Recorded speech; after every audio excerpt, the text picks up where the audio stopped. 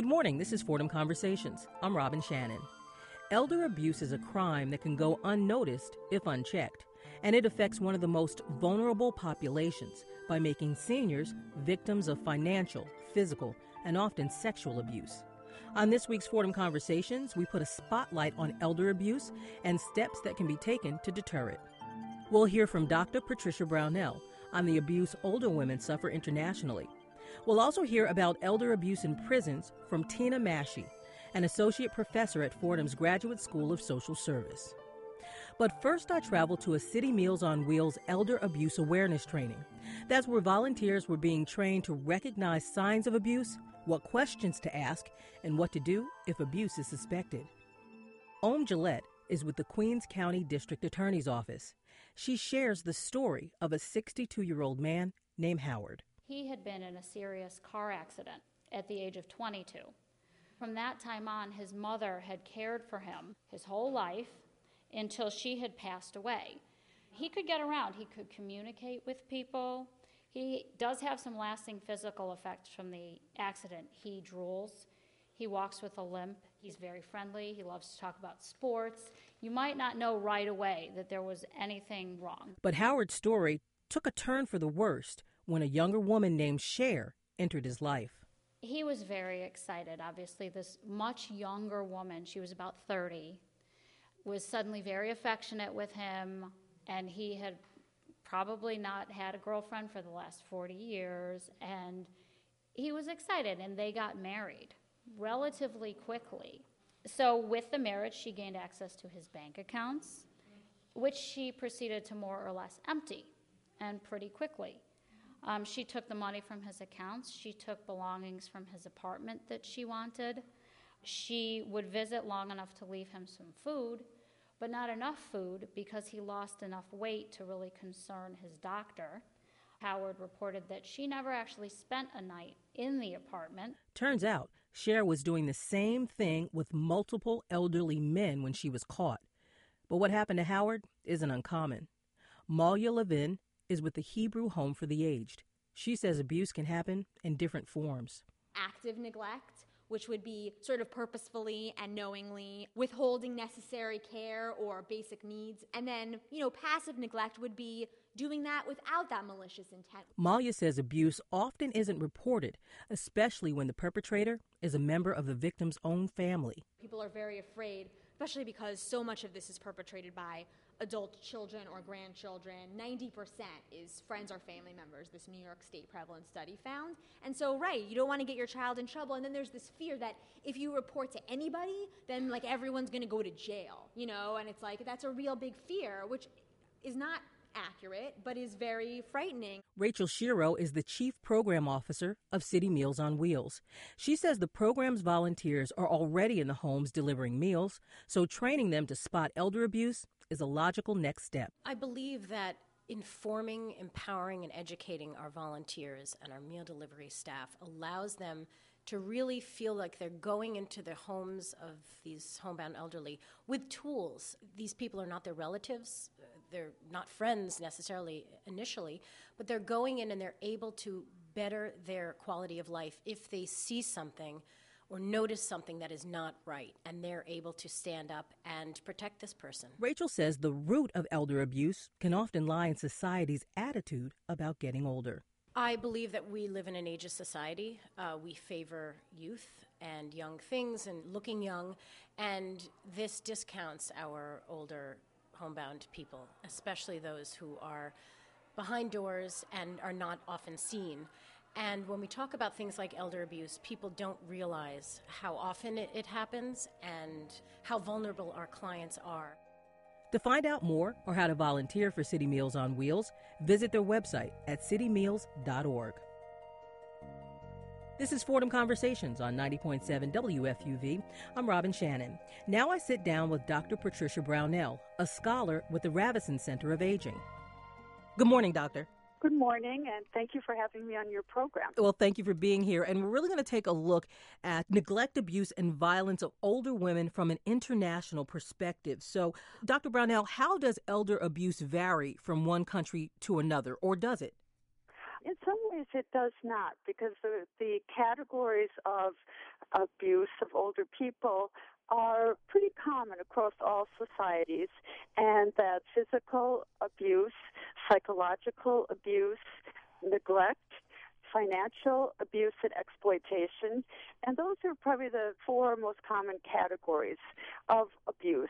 The other types of abuse that might be seen in, for example, some developing nations could include harmful traditional practices against widows, probably of all ages, but most likely older women, and also in some societies targeting older women by community members with accusations of witchcraft that are used to justify harming, even killing older women and taking away their any property or possessions they might have. Now, Professor Brownell, let's back it up to traditional practices. Could you go into that a little bit more? Explain what that means.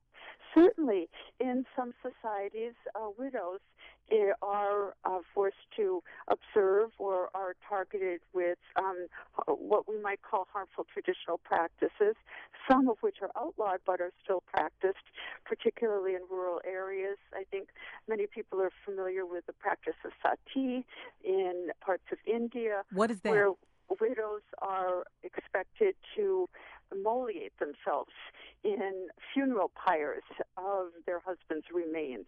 I'm sorry, do you mean that they're supposed to burn on the pyre with their husbands? That's right. That's a practice I've never heard of. And that's outlawed in India, but still practiced in some rural societies. Dr. Brownell, what is the purpose of that? Why is that done? It has to do with the notion of patriarchy in society and of women, wives being the possessions of their husbands. And when their husbands die, their possession may be thought to accompany them into the next life, as an example of a belief system that might include the wife being expected to join her husband in death. But it also helps families that are struggling with poverty and a widow might represent a second mouth to feed and not one that's highly regarded or respected in the family system. So it has some practical purposes that are, of course, very harmful and discriminatory against women. Could you pronounce it again? Sati? Sati. Sati. Now, you said this was outlawed, but does it still go on? It's outlawed, but it still goes on, not as much, and it's difficult to control, as are many harmful traditional practices against older women and widows, because these might be practiced in rural societies that are not amenable or that governments are not able to reach very effectively. So that's a very extreme example. Do you have any other examples of traditional practices that might lead to elder abuse of women?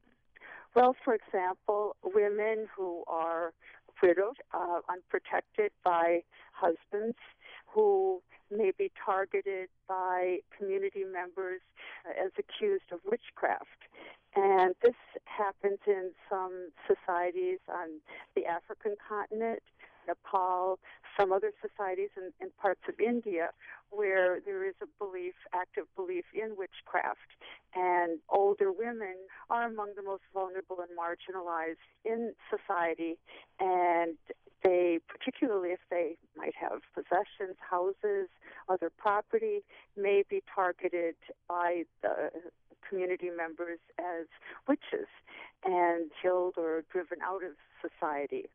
Another may be older women who are required to marry family members of the husband, whether or not the woman agrees to this. So, Dr. Brownell, you're saying the traditional practice of calling these older women witches is to take their property, but what's the... That may be one of the outcomes. And this is, not to dwell on this, these are probably not the norm. These are just some examples of traditional harmful practices that could affect older women, particularly in rural societies where there are belief systems still around a person's ability to cast spells. And I have to ask, though, what would be the requirement for an older woman to be forced to marry someone within the family? What purpose does that serve? The purpose would be to maintain the family lineage, maintain the family name, to include the widow in the family in a different role. And this is a very, very old practice. It's even mentioned in the Bible. So these are very, very old traditional practices that have been pretty much eradicated in a lot of the world, but are still practiced in some parts of the world. And these are, from a Western perspective, these seem exotic, they seem extreme, but from an international perspective, this is recognized as a form of gender-based violence and discrimination. Dr. Brownell, in your research, you said that older women sometimes don't feel like they actually can be welcome in some programs that might help them.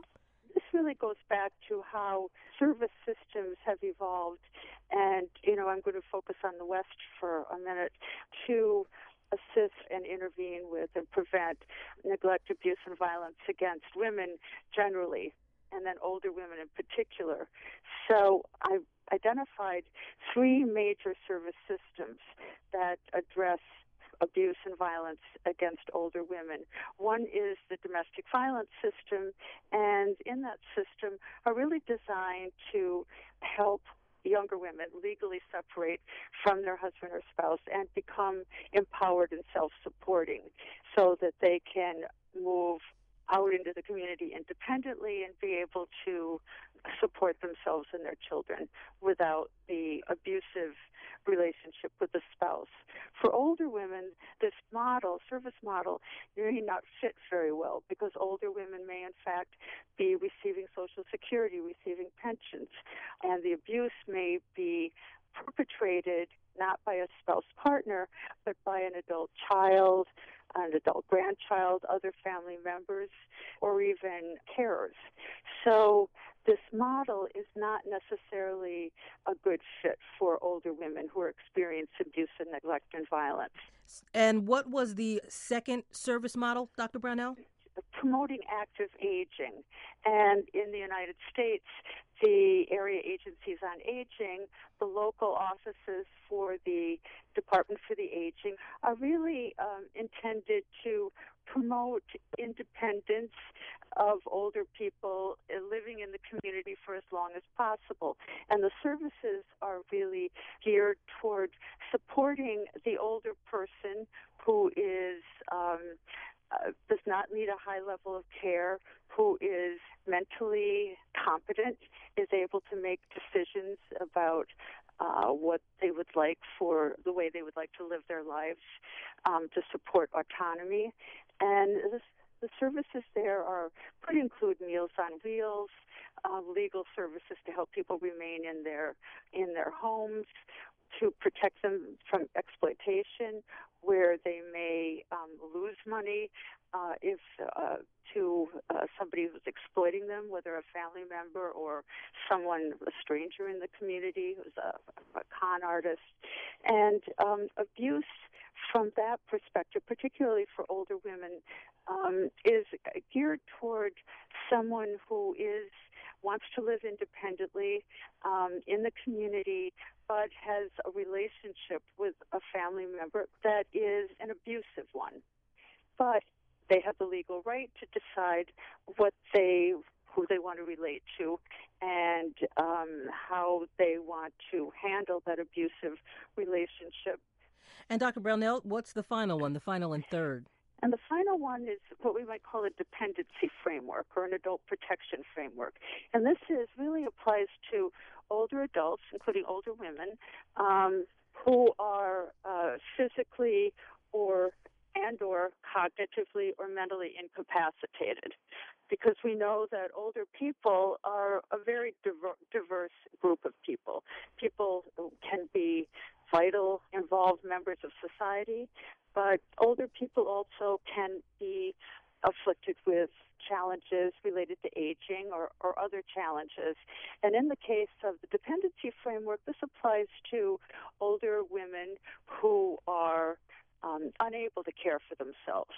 And there, the vulnerability may be that they're dependent on carers, whether family members or professional carers, who might take money from them or even sexually abuse them.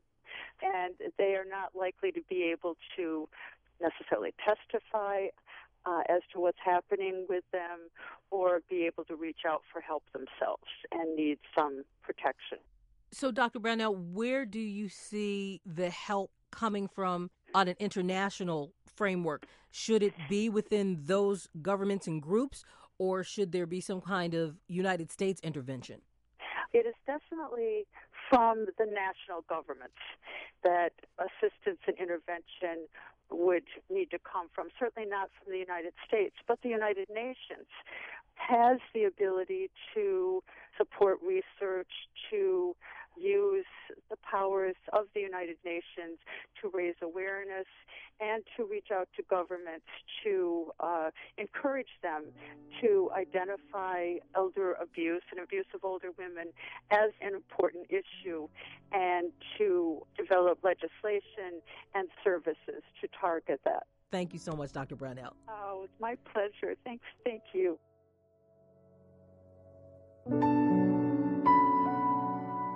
I'm Robin Shannon, in the studio with Fordham Associate Professor Tina Mashey. We're discussing elder abuse in the American prison system.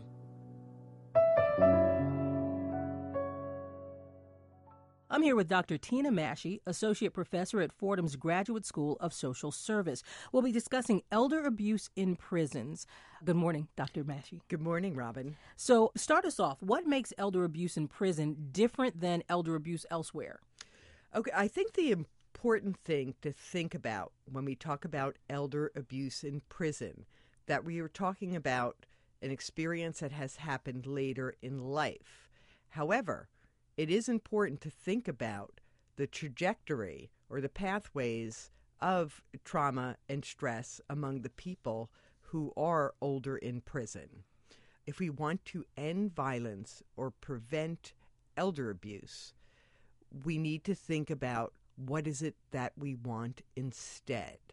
So if you think about it from a human rights framework, and if the ideal conditions is that every individual is entitled to health and well-being across the life course and to follow their purpose and passion, and often in the context with others, which is often their families and communities, that we need to think about what breaks down a person's ability to be safe and protected across the life course, especially in childhood as well as in old age when you have increased vulnerability.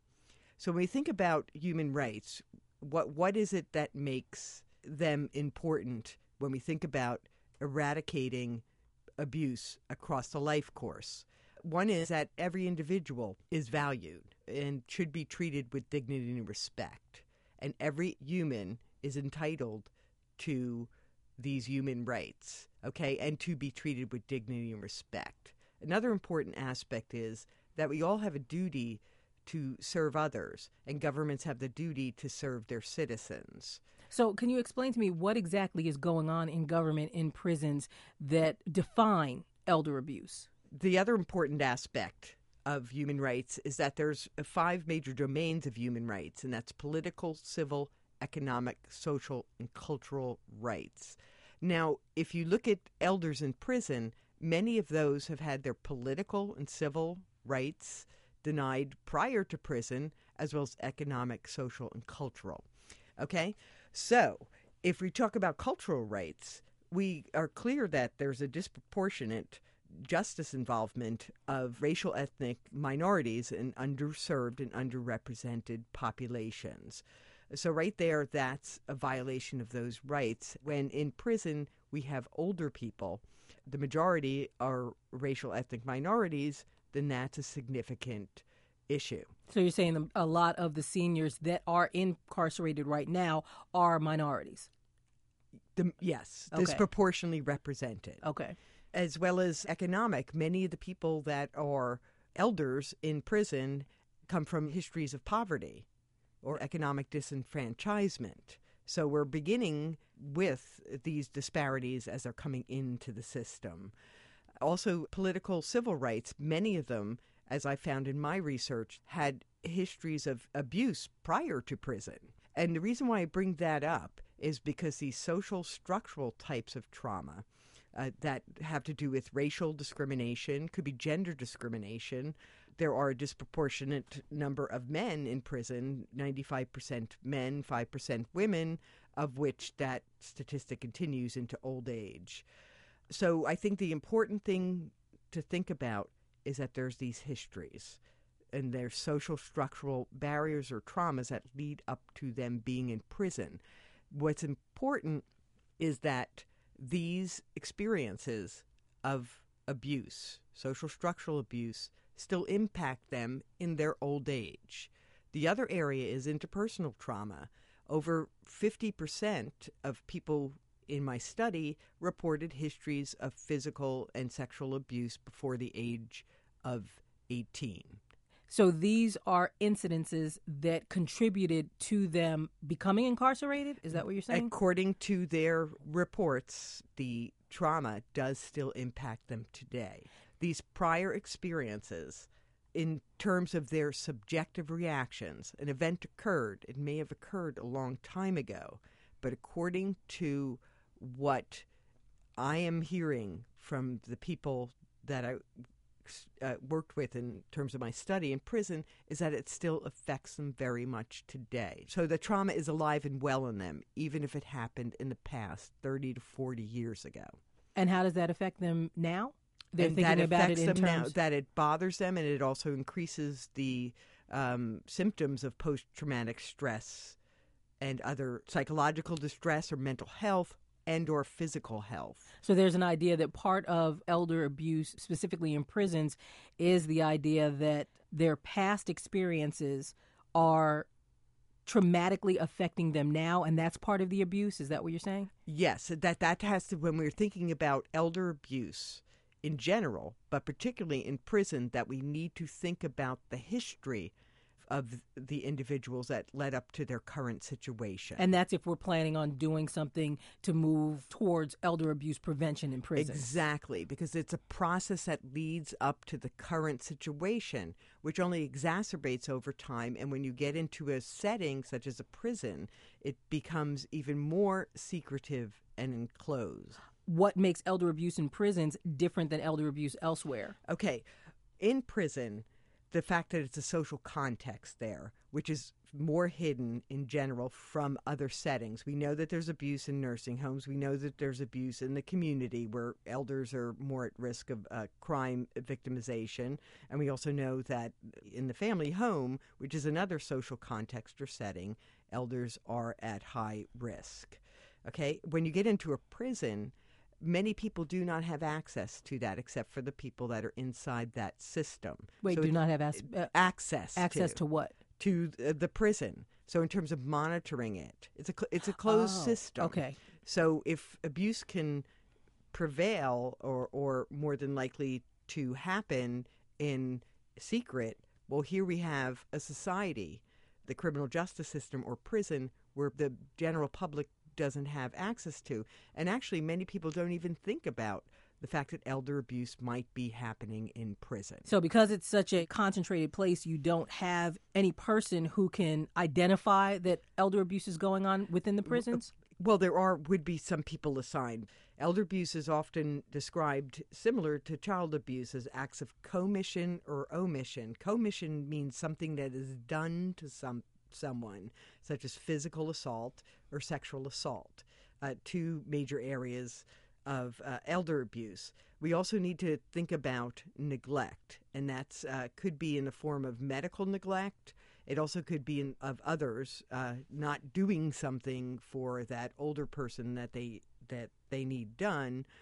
There's also a movement about exploitation. There's financial exploitation. So if you think about physical assault in prison, there are many times, and reports I have, including my own study, of elders being either raped or physically assaulted in prison. And that could be in the form of a correctional officer or staff, similar to how it happens in the community, except in this case we have another range of staff where correctional staff may engage in physical abuse against hitting, kicking, verbal degradation. But don't they do that?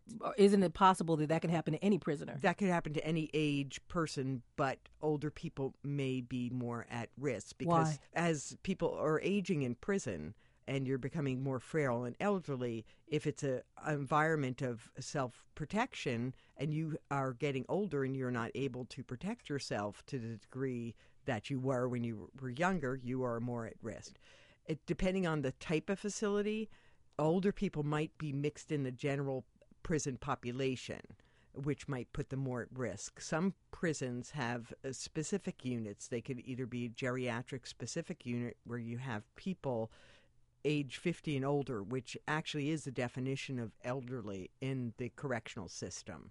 And mostly due to their health status is that they're finding that people in prisons that may be age 50 have the mental health status of somebody 15 years older. Oh, why? Because of high personal risk histories such as substance abuse, mental health.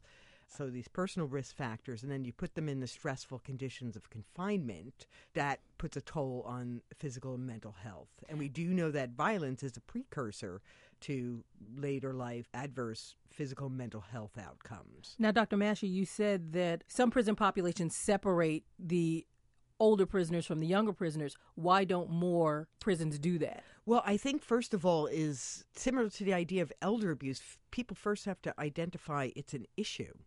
And so this whole movement towards understanding the aging crisis in prison, that's fairly new since about 2010 when Human Rights Watch reports have come out.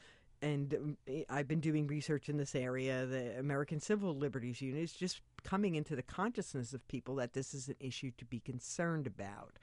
And identifying it, you need to do that to then begin to come up with a solution. So becoming aware and part barriers to finding the solutions and creating these type of units is that it takes human resources as well as financial resources to create these kinds of units.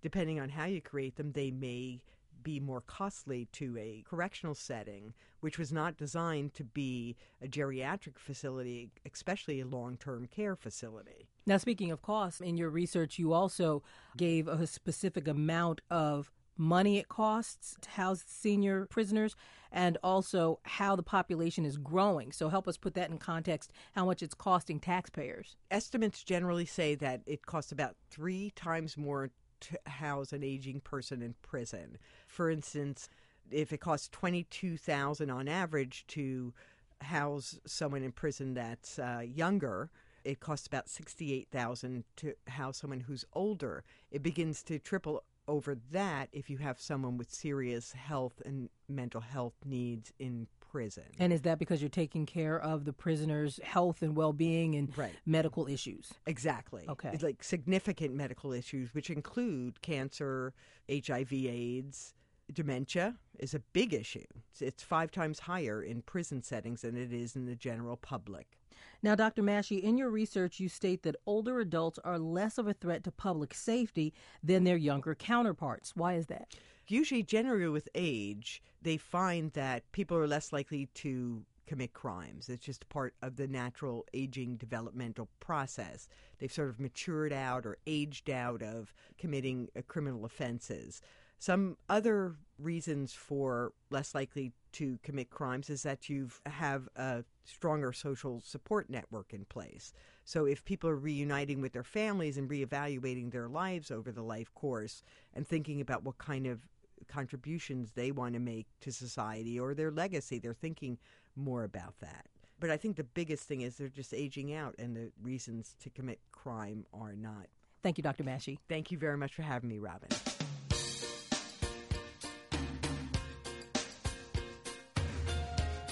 My thanks to Tina Massey, Patricia Brownell, and City Meals on Wheels. I'd also like to thank my producer, Alan Canlick. This has been Fordham Conversations on 90.7 WFUV. You can listen to past shows on our webpage at WFUV.org. Make sure to follow us on Twitter at FOCON, that's FOCON, and like us on Facebook. Stay tuned. George Bodarky and Cityscape are next. For Fordham Conversations, I'm Robin Shannon.